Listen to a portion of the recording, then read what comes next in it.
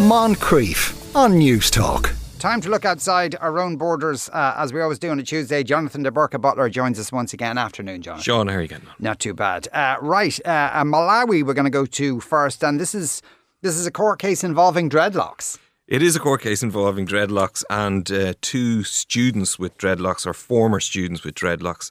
It involves the High Court in Malawi, and they have directed the Ministry for Education to allow students with dreadlocks to be enrolled in public schools. So obviously from that you can draw the conclusion that up until now they weren't allowed into public schools. And that's because there was a policy in the Ministry of Education of having what they described as a uniformity amongst students, right? So they wanted them all to all look the same. And for that part, then you weren't allowed to have long hair or dreadlocks, right? So short hair was the only way forward. And obviously, back in 2010 and 2016, I should say as well, which is when these two Rastafarian kids brought this case to the courts in Malawi. Well, that's it, because this isn't just about fashion then. There's a religious aspect to yes, this. Absolutely. And that was the case. So it goes back, as I said, there's two kids, 2010, 2016, they were stopped from going into school, right? Because of their dreadlocks, okay? That was on the surface, that's what it was anyway. But there's always a sort of subtle, not racism, but absolute discrimination. Going on there as well, right? There's about 15,000 Rastafarians in Malawi. Malawi's population about 20 million in total, so they're not always looked upon in the greatest terms, all right, or treated in the best manner. So anyway, they took this case, and in 2020 they obtained an injunction through human rights organisations who took it on their behalf, and then after that they filed a suit seeking to have the children brought into school. And obviously they went down that constitutional route, right? So they said, and they argued that the Ministry of Education was acting in an unlawful and unconstitutional manner because they were violating their rights of freedom of religion and education, and the right not to be discriminated against based on their religion as well. So the High Court has finally found in their favour, and off to school they'll go, although 7 years on from the last case that was brought in 2016, I'd say they're probably out of college at this stage. They're certainly a bit behind. They would be. Yeah, though I suppose it might be interesting if there are other further ramifications of this in terms of... This is the thing, Sean. Yeah, sorry to cut you off there. This is the thing. I mean, it is obviously going to affect other children that come behind them. But also, I believe that Rastafarians can't apply for government jobs either. So this will probably set a precedent in that regard, and maybe another case will come from that. So we'll see how it goes. But an interesting case. Yeah, right. Tunisia we're going to go to next, and it's at a synagogue this was the shooting took place. Yeah, lots of surprises and awful surprises in this particular story. So there's a little island called Djerba, which is on the southeast of Tunisia, right? It's nearly closer to Libya than it would be to Tunis, to be honest with you, okay? And for a very long time, the Jewish population of Tunisia, which at its peak numbered about 5,000, but is now down to about 1,500, lived on this particular island, right? There was Muslims living on the island as well. And from what I can gather thus far is that they lived fairly harmoniously with each other. And this was a place where people would come on a pilgrimage. There was a temple there called the Djerba Synagogue, which has been there in one form or another for about 2,000 years, right, since the time of the Romans, right? So they've been coming over and back, very special place. And at the beginning of May, for the guts of a week, this pilgrimage happens every year. Now, unfortunately, on the last official day of this pilgrimage, May the 10th, there was a shooting, okay? A man, a naval officer of all people, shot a colleague of his in where the two of them were posted. He stole his guns and his ammunition, and he took a half an hour trip from that naval station where he was based to this synagogue and opened fire randomly on people. Now, he ended up killing 2 other security guards and 2 visitors who happened to be cousins, both of whom were Jewish.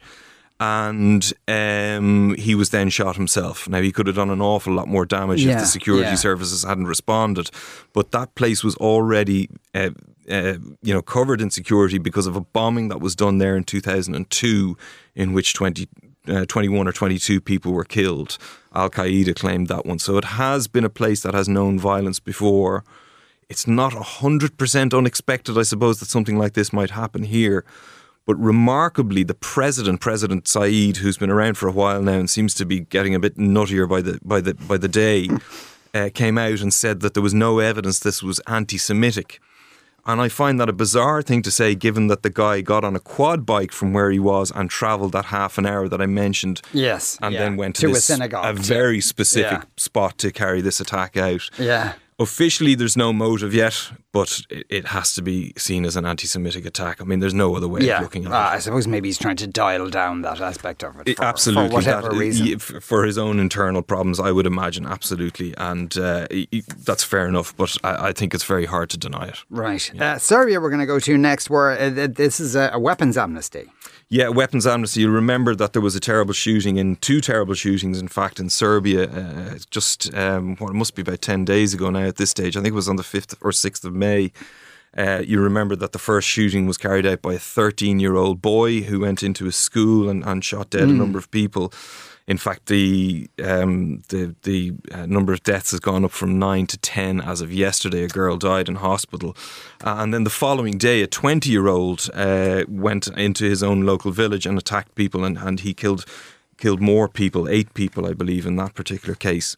And the reason I wanted to look at this, even though the story has kind of passed a little bit, is because we hear about these shootings in America and you know, we get these debates about gun laws and that kind of thing, and nobody ever seems to take action. But in Serbia, they have, right? So they've already, you know, they've brought in all sorts of different measures. So they've put a ban on new gun licenses. They've put stricter controls on gun owners, shooting ranges, and tougher punishment for illegal possession of weapons. But they've also brought in this amnesty, right? And so far, 13,500 weapons have been handed in the first 8 days. Look, it's a country that's absolutely awash with guns, mainly because of the war between 91 and 98, the Yugoslav wars. Obviously, they're not going to get rid of all of them, but at least they're doing something about it to some extent. Yes. Now, this amnesty is going to last until the 8th of June, so it's going to run for a whole month.